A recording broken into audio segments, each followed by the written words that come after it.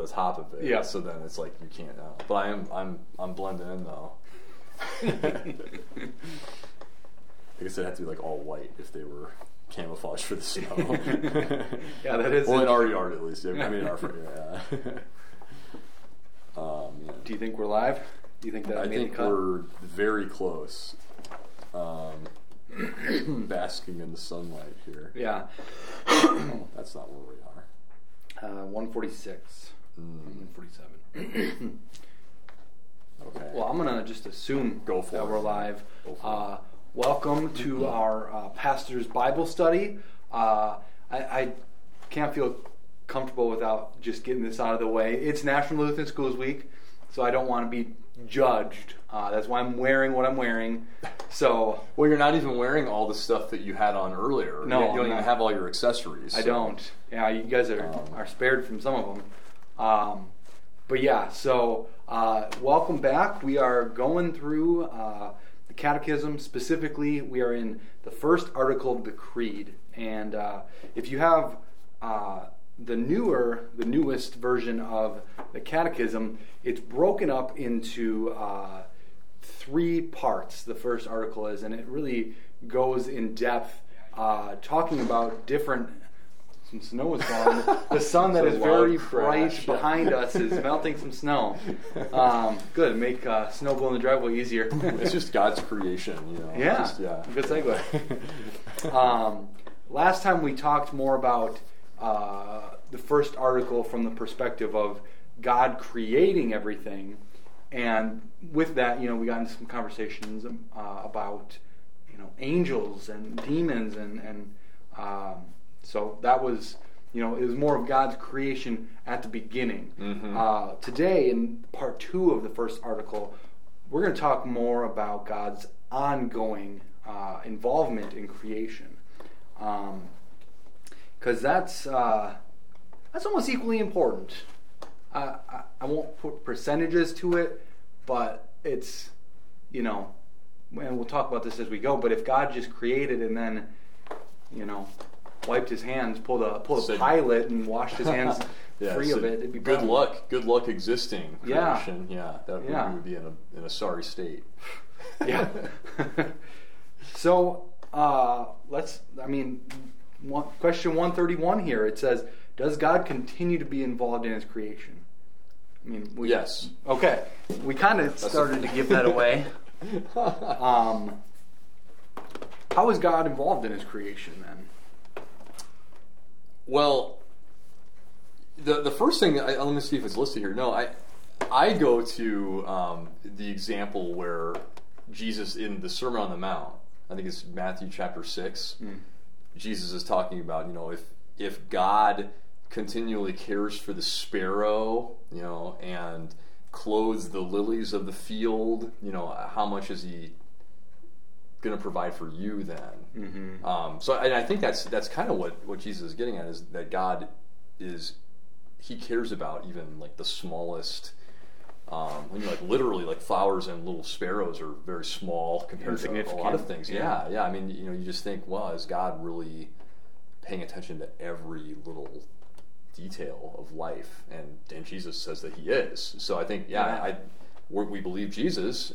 That doesn't mean that we understand exactly how God is caring for every detail of his creation. I mean, it blows your mind to think, I can hardly take care of my 3 children, as it is. I need a wife to help with that.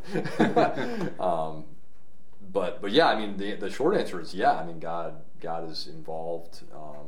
He provides everything that we have, right? Yeah. Yeah, I think we may have mentioned it last time too. You may have mentioned it last time in Job, where God just goes through, and I mean that's a long chapter where God just goes through and all these animals and all these things in creation. And God is just it's kind of like you want a glimpse behind the curtain. I'm just going to peel it back a little bit. Mm-hmm. These are the things that I do. This is how I care for, and I don't remember the specific animals, but it's not just this is how I care for the horse. It's like the white bearded horse. I'm making that up, but it's specific animals, and God is saying, this is how I care for it. This is how this animal exists because of me still working, in creation today. And it's just it really puts you in a realization where we're so small, yet God cares for us. Yeah. Well, it makes, even the passage that you were referencing with your children's message this past Sunday about, like asking God, or, asking our earthly parents for things that we need, and then, how much more will God also give these things to us. I think that's just I think whenever we talk about this, one angle of talking about is he still actively involved in this creation, is I think we're worried that maybe he's not, and so will I receive everything that I need? We're just worried. That's what Jesus is speaking to, just people being anxious or worried about that kind of thing. But I know we're going to get there eventually too, because we're going to say, well, okay, so if God does care for every aspect of his creation, then why isn't everything perfect? Yeah. So that's the Catechism deals with this. Every living, breathing human being deals with this at some point. Just philosophical exercise, I think, that impacts us in real life terms. Mm-hmm. Yeah. So this next question, I think, could be a little bit loaded here. At least the direction that I'm hoping we'll go with it. Okay. For whom does God care and provide within his creation? Oh, yeah. So, human beings are only living things that matter, right? Exactly. Yeah. And I think everything else is just there for our use and enjoyment. No, yeah, it's just for us, exactly. But it's funny you say that, because I just think the first article, when we look at it this way, I think really puts things into the perspective that they belong. That when God created, he didn't create for humans, right? Mm-hmm. God created everything because he wanted to. Mm-hmm. Like, God in his being God decided, I want all of creation to exist. Everything in creation, I want it for myself. Mm-hmm. And we get that flipped around sometimes, where it's like, okay, God made this earth for us, he gave us all these things, and really it's God's story. And I think when we realize that we were made for God, God isn't made to serve us, or however you want to dice that up, it really changes the perspective. And it just, my sermon on Sunday puts us in a state of humility where it's like, God doesn't owe us anything. And this is God's world. God created because he wanted to, because he enjoyed it. It has nothing to do with me, but then I get brought into the story, and wow, how awesome is it that I get to know God, and so on and so forth. Yeah. Well, and it is interesting, to think about. I'm thinking of Genesis 1 and God kind of explaining the process of what the role of the human beings are going to be. They're supposed to have dominion over everything, and I think there's different ways to take that phrase. When I hear the word dominion, I maybe do, my first reaction is, oh, so I'm in charge of it all. But being in charge of something doesn't, like, usually there's more of a responsibility for you, like, to care for the people, the things that you're in charge of. This is kind of a deep thing. Because I know the way that I was taught, the kind of human being's role in creation is to be like good stewards of God's creation. So we actually are supposed to care for. It's like you're in charge of it, but everything is dependent upon you in a lot of ways. Like, we're supposed to actually care for. Just like our children, but then like with God, our relationship with God, like you said, we're kind of created for God, but at least on this side of eternity, God is saddled with and we're completely dependent upon him. So even though he's the Lord, he has dominion over us, I guess you could say, it's kind of like creation is to us as we are to God. It kind of just keeps going like that way. So I guess like the way that we're supposed to treat like the lower, like less, I don't know, sentient creation is supposed to be the way that God cares for us too. Like, yeah, I mean, God doesn't just like we do talk about like we serve God in some ways, but He doesn't really. He doesn't really need us to serve Him. He provides for us, and He doesn't just like take advantage of us. So yeah, I mean, I think sometimes humans, fallen, sinful human beings, take advantage. Like we look at creation as something to take advantage of more for our own gain, and I think that's the difference between our relationship with creation and God's relationship with us is that we are sinners and we don't fulfill it in the proper way.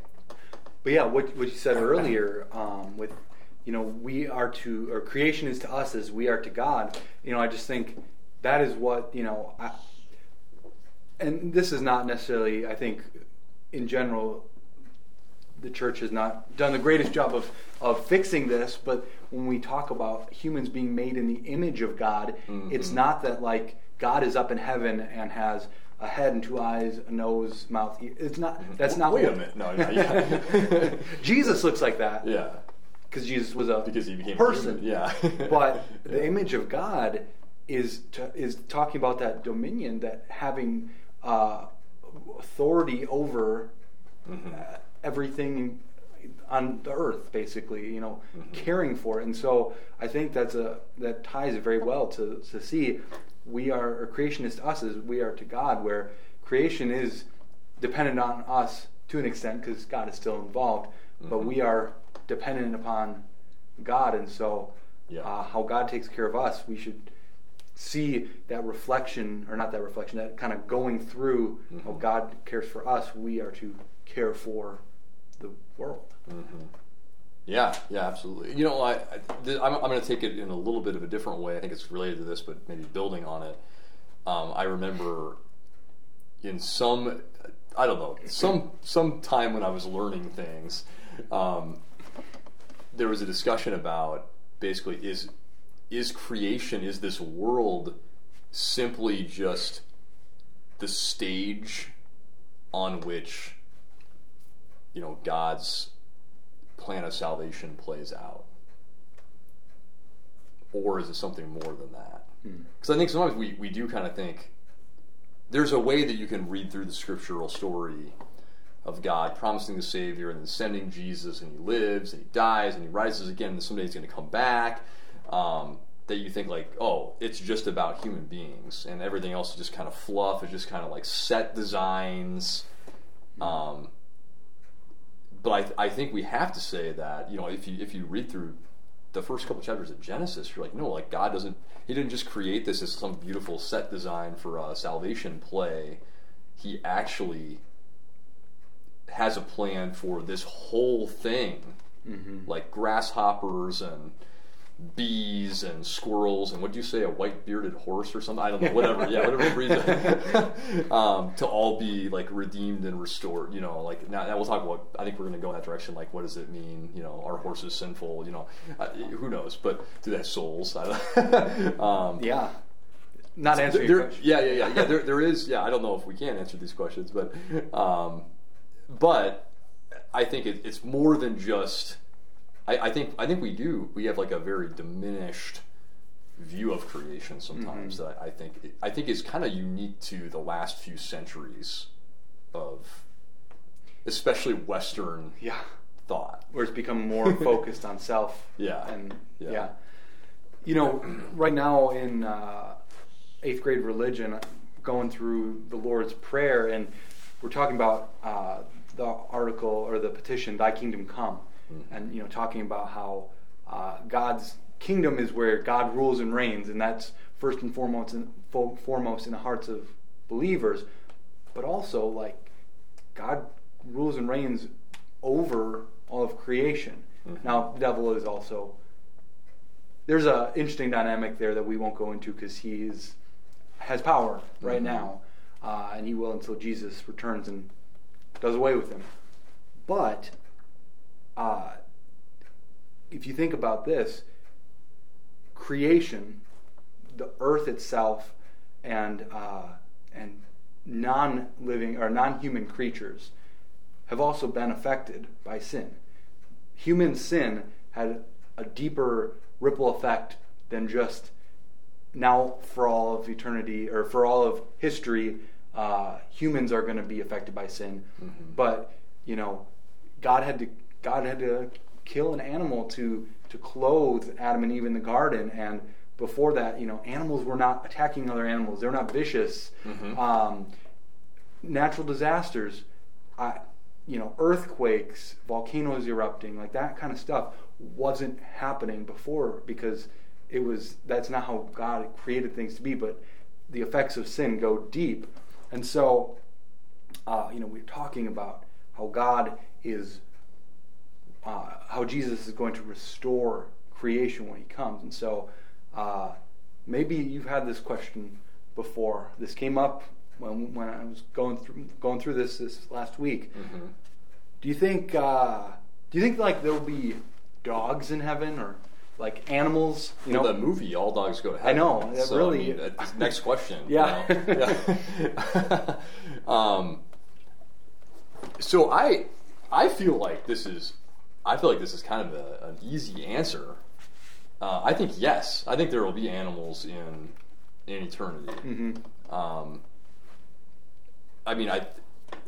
Where my mind goes right away is just there's so many times in the Bible where there's like future visions of the restored creation, and you have kind of the callbacks to and the lion will lie down with the lamb, and the child will play at the hole of the serpent, and basically there's not going to be... Now, I guess, you could say, well, it's just like figurative speech. But there's other times too where visions of the future, not just with animals, but it's also like agricultural things, and it's things about the earth. So I think it's all of God's creation, it's the width and the breadth of it. It will all be redeemed and restored and exist. I have a hard time not picturing eternity as being pretty close to like Garden of Eden. Exactly. Yeah. Yeah, and that's, when we think about the kingdom of God, Jesus' work is to restore things to how they were before sin entered the world. And so, mm-hmm. That obviously starts with taking away sin and the effects of it, sadness, shame, pain, suffering, mm-hmm. cancer, disease, all these things, then natural disaster and so on and so forth. But thinking about going back to God created things how He wanted them. Sin messed that up. Jesus is undoing the effects of sin and bringing it back to how things were before sin. And so, mm-hmm. yeah, God wanted there to be animals. He created animals and put them on the earth, and so mm-hmm. absolutely, yeah. I think now is Sparky going to be in heaven? Like, are you going to know your dog? Well, so that's where the conversation usually goes, and I think that's I was thinking about this earlier. I can't think in this moment if there is like an actual passage from the Bible that says something to the effect of only human beings have a soul.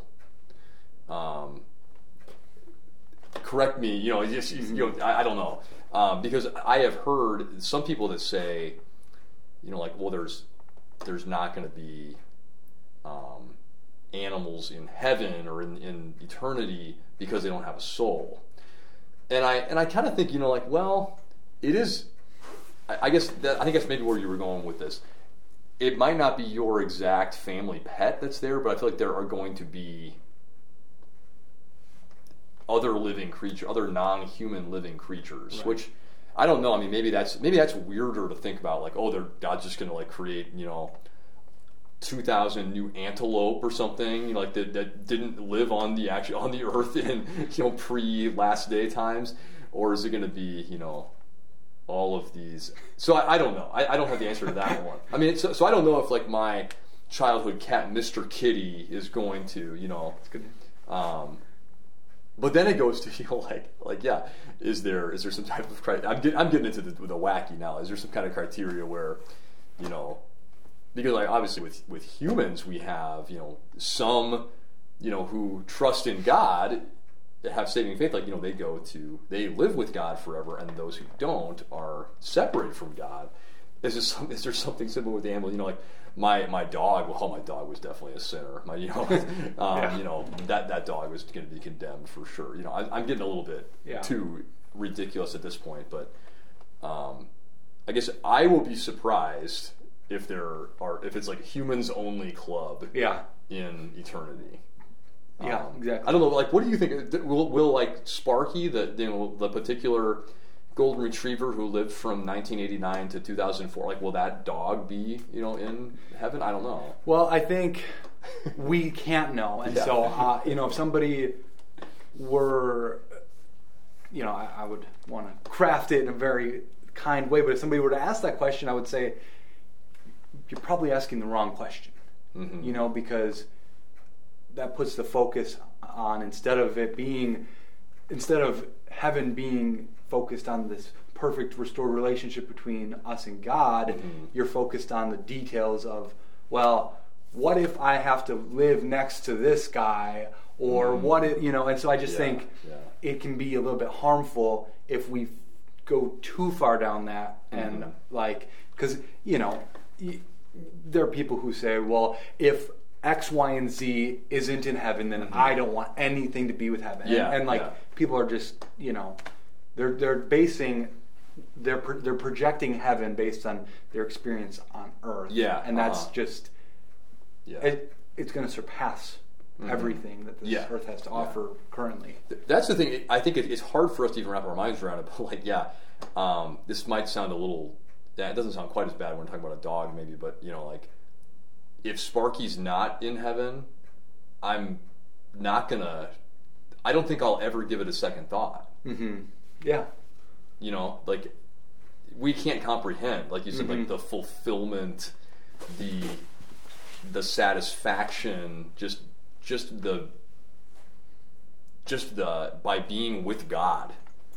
Mm-hmm. There's no way to even quantify how that will be. Yeah. So you're right. Yeah, I think it's ultimately kind of a fruitless conversation that we just had. Just wasted the last 10 minutes of your time.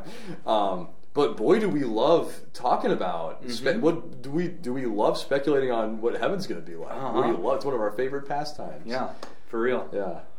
I don't know if you ever shared this, but when you said there was something about the antelopes, one of our professors at seminary, Dr. Okamoto, he asked the question, when Jesus multiplied the fish, did he make them adult fish, or did he make them like baby fish? And just these kind of things are funny, but we don't know. But it is just one of those chicken and egg, trying to wrap your mind around it. But I feel like maybe there was a meeting in heaven, Jesus, like the Father and the Son, debating what should they be?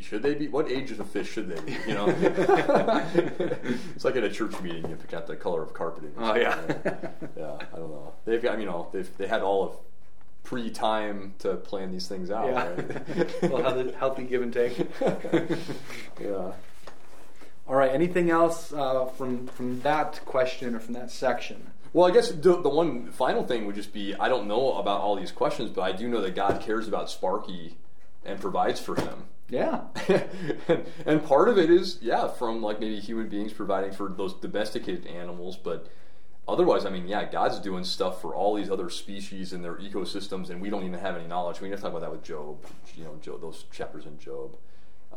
There's just so many different levels that God is operating on to keep his creation going that would just blow our mind if we knew even 1% of what he's doing. Yeah. Yeah, and that's a good segue into this next question: what does God provide for a body and life? I know we mentioned this, we'll reference this kind of in a sermon or in our prayers, but we do believe that God, every good thing that we have in our lives comes from the hand of God. Yeah. And now, you might be thinking, well, I know for a fact I bought this from the grocery store. Yeah. I worked hard, or I put these seeds in the ground, and I cultivated them, and I cared for them. Well, did you... The seed one is good because Jesus talks a lot about seeds. But, to that I would respond, were you the one who was working in that seed to grow it? Were you the one who just allowed it to absorb the nutrients? Like, were you actively involved? And, if you take everything down to the base level, everything, nothing happens aside from God. How did you, you had to have a brain to learn how to farm. You had to have good health to be able well enough to do, there's all these kind of things. Yeah, you can go farther back all the way and know that the origin of everything came from God, even though the way we might experience it might be 4 or 5 steps removed from that. Yeah. Right. We talk about that. I talk about that sometimes with the kids if I'm doing, like, the 7th commandment is kind of where I plug these things in, just that everything we have comes from God, and anything we have is like loaned to us. So, and loaned to other people. So don't take what God has given to somebody else and use what you do have for good, and be aware that anything that God has given to us can be taken away at any time. He doesn't necessarily loan it to us for our whole life. But yeah, if your family has money, it's, your parents probably worked hard for that money, but where did they get their skills for? How did they get the job? It's far, if you go all the way back, the origin is God. So yeah, but with that, we do see how we have an active role in it. Oh, like, absolutely, because I think that people are thinking like, I worked 60 hours a week though for that too, and you did, and God blessed that.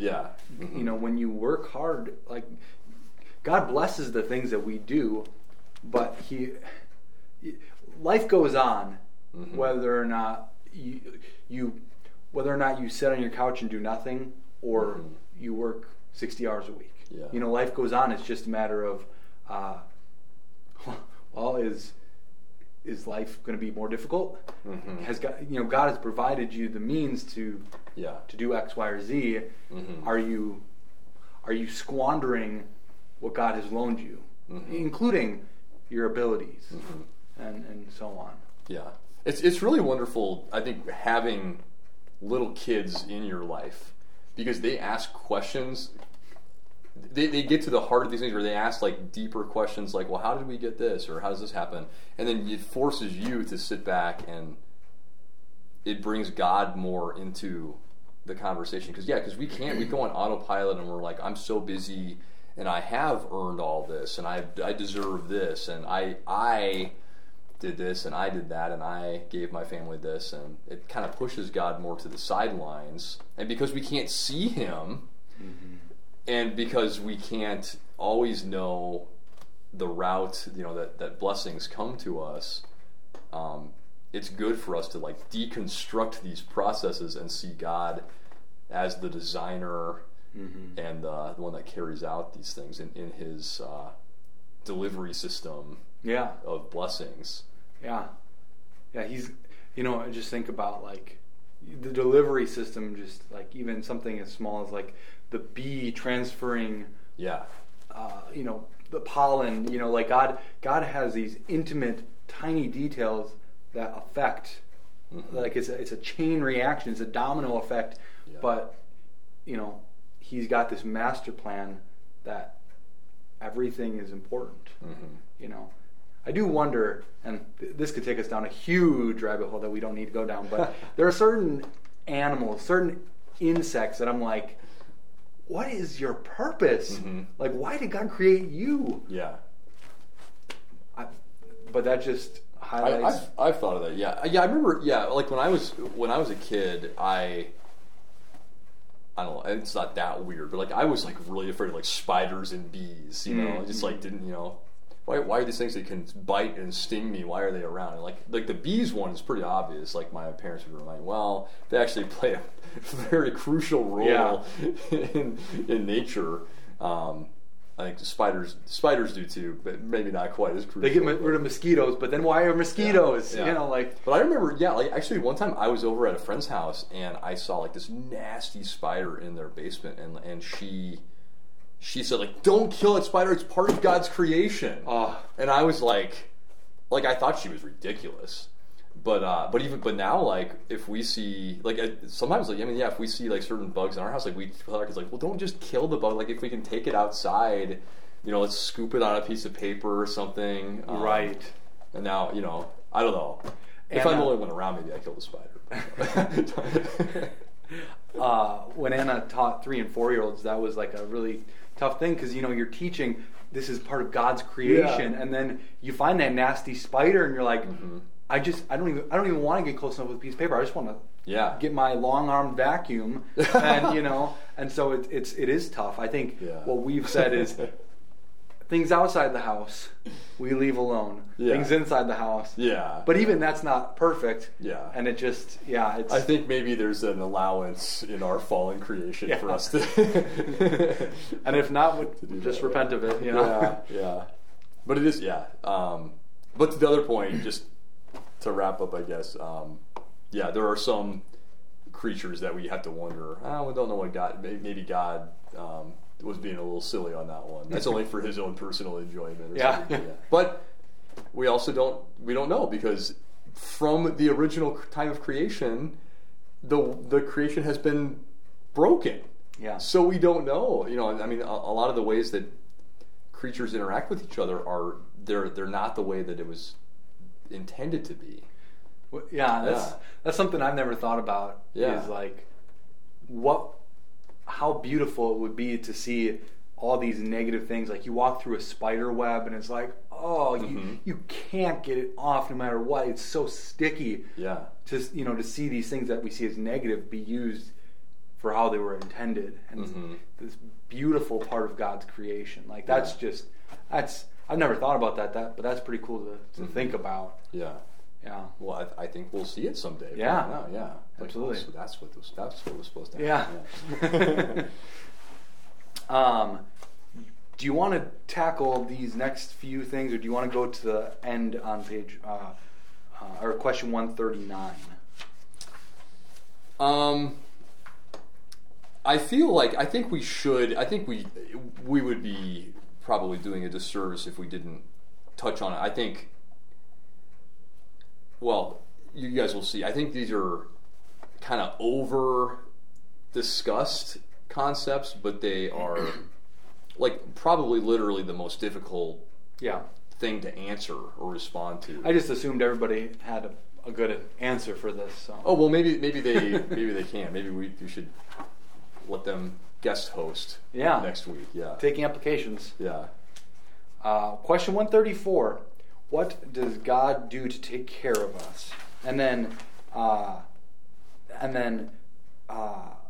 just read the other questions so you have a point of reference. I think these are all closely related. If our gracious Creator provides for all of our needs and protects us from all evil, why do suffering and death exist in the world? And then the last question, why do some of us experience more suffering and misfortune than others? This is the classic question, right? Isn't this? Well, this isn't exactly. What is it that like the cross of the theologian is the question? Like, why are some saved and not others, right? But I think this is like a close, maybe 1A and 1B. Like, you know, basically, why do bad things happen? If God is almighty and all powerful, I remember one time I was in a class, and we were kind of talking about this, and one of my classmates said that they will respond. Someone's like, if somebody tells them about just a tragedy that happened in their life, he'll say, I don't know why that happened, but I know what God is doing, like in response to it, or I know what God has done to start to make things right again. And obviously that's a lead into the gospel. I mean, it's like a law and gospel yes, there's horrific consequences of sin in the world, and the Catechism gets into that too. But Jesus has died and he's risen again. He's coming again to restore all things. It doesn't make it immediately right in your life, like if like a loved one has died, or you have been diagnosed with like a terrible illness or something. But you know that there ultimately is hope. Mm-hmm. But I think that's the struggle where we've just listed off God being intimately concerned with every detail of life, and it's like, well, if he's able to undo some of these things or prevent some of these things, then why doesn't he? And the answer that I think the legitimate answer is, I don't know. And it especially gets difficult when he does things sometimes.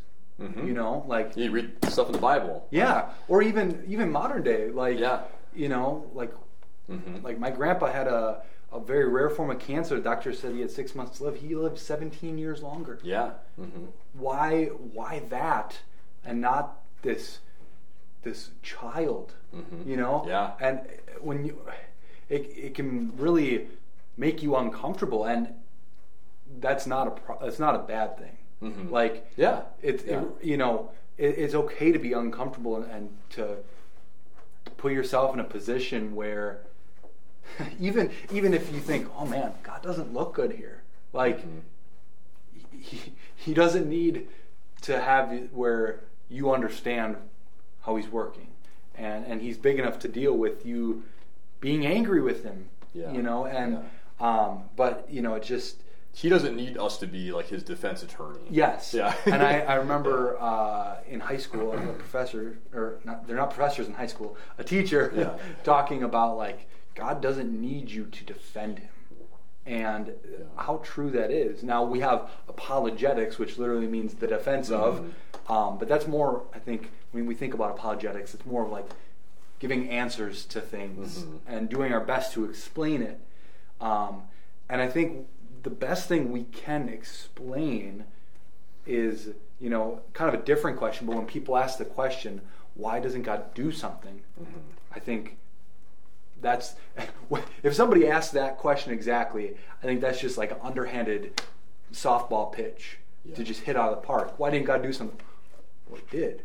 He sent Jesus. Yeah. And I think as much as when we talk about this concept of suffering and why some, not others, or why do bad things happen, isn't God all powerful? All these questions.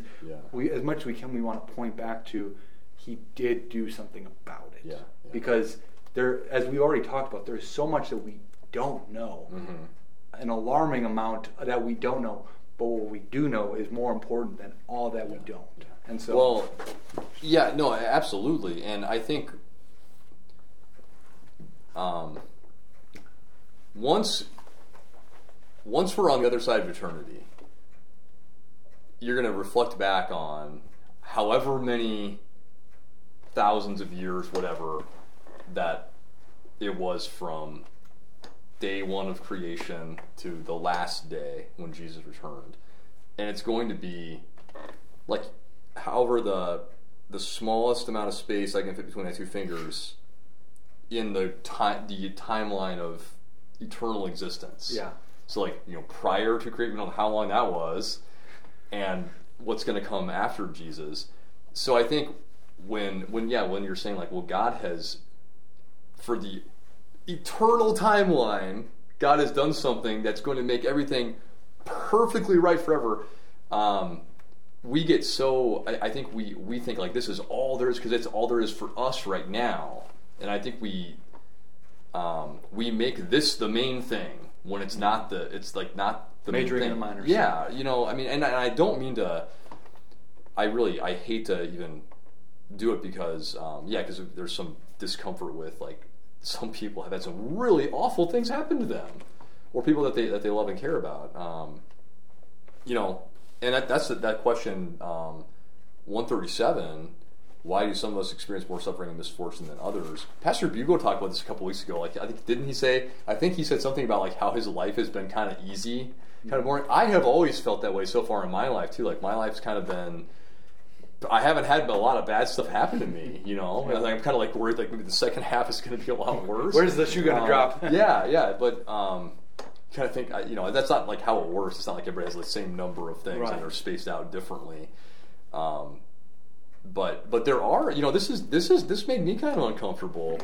The first answer to that question, in some cases, we bring the suffering upon ourselves as a consequence of our sins. Yeah, and we shy away from saying too much about those things because we can't say, you know, like, oh, well, that natural disaster came to that region of the world because of their exceptional sin or something, which people have tried to do after Hurricane Katrina. Oh, yeah, absolutely. That was a big thing. Yeah, 15 years ago or something. Now you see it in Scripture, like Sodom and Gomorrah. They do have it because, and God says, particularly because of their wickedness, and other places too.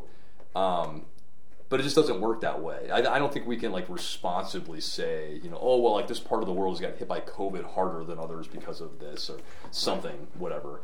But I think that's the more positive way to engage with this is to say, well, this is what God has done. Let's not focus on what maybe His inactivity, at least in our perception. But another way to go about it, and this is a very Lutheran way, is to say, I don't know why they're suffering, but I know like God lives there. Like God lives in the suffering. He does not create spaces of suffering and push us into it and say, you know, slam the door.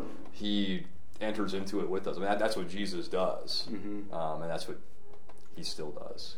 Yeah, and I just think too about looking back at Job. You know, they try to answer these questions. His friends try to answer these questions and give reason to why these things are suffering, and they missed the most important. Like, Job didn't need answers; he needed somebody to be with him in his suffering. And I think, you know, it's such an important reminder for us, because I think we want to have answers. We want to have a fix to something, and we don't like awkward silence. We don't like doing nothing, but sometimes doing nothing is all we can do, and that is what needs to be done.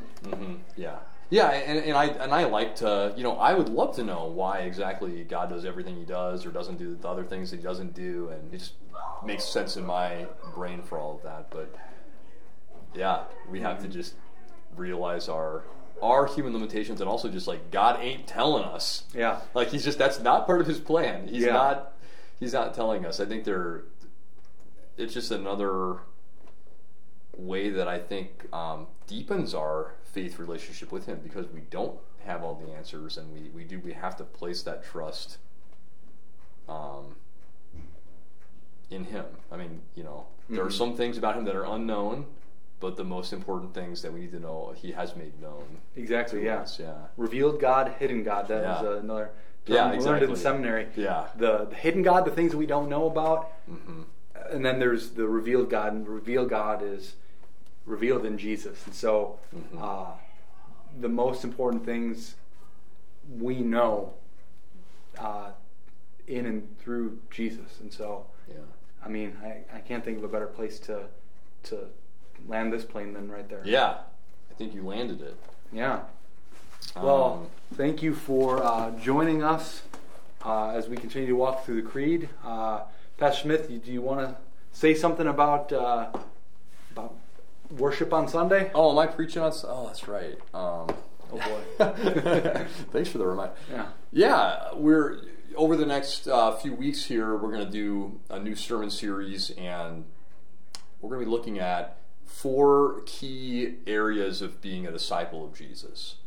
First one's going to be, I'll give a one-word teaser, talking about gathering. What does that mean? We'll find out this weekend. So join us for worship, and see us again next week for Bible study or catechism study. I don't know. Yeah, it's got a lot of Bible as we go further in the Creed. So. Right. Thanks.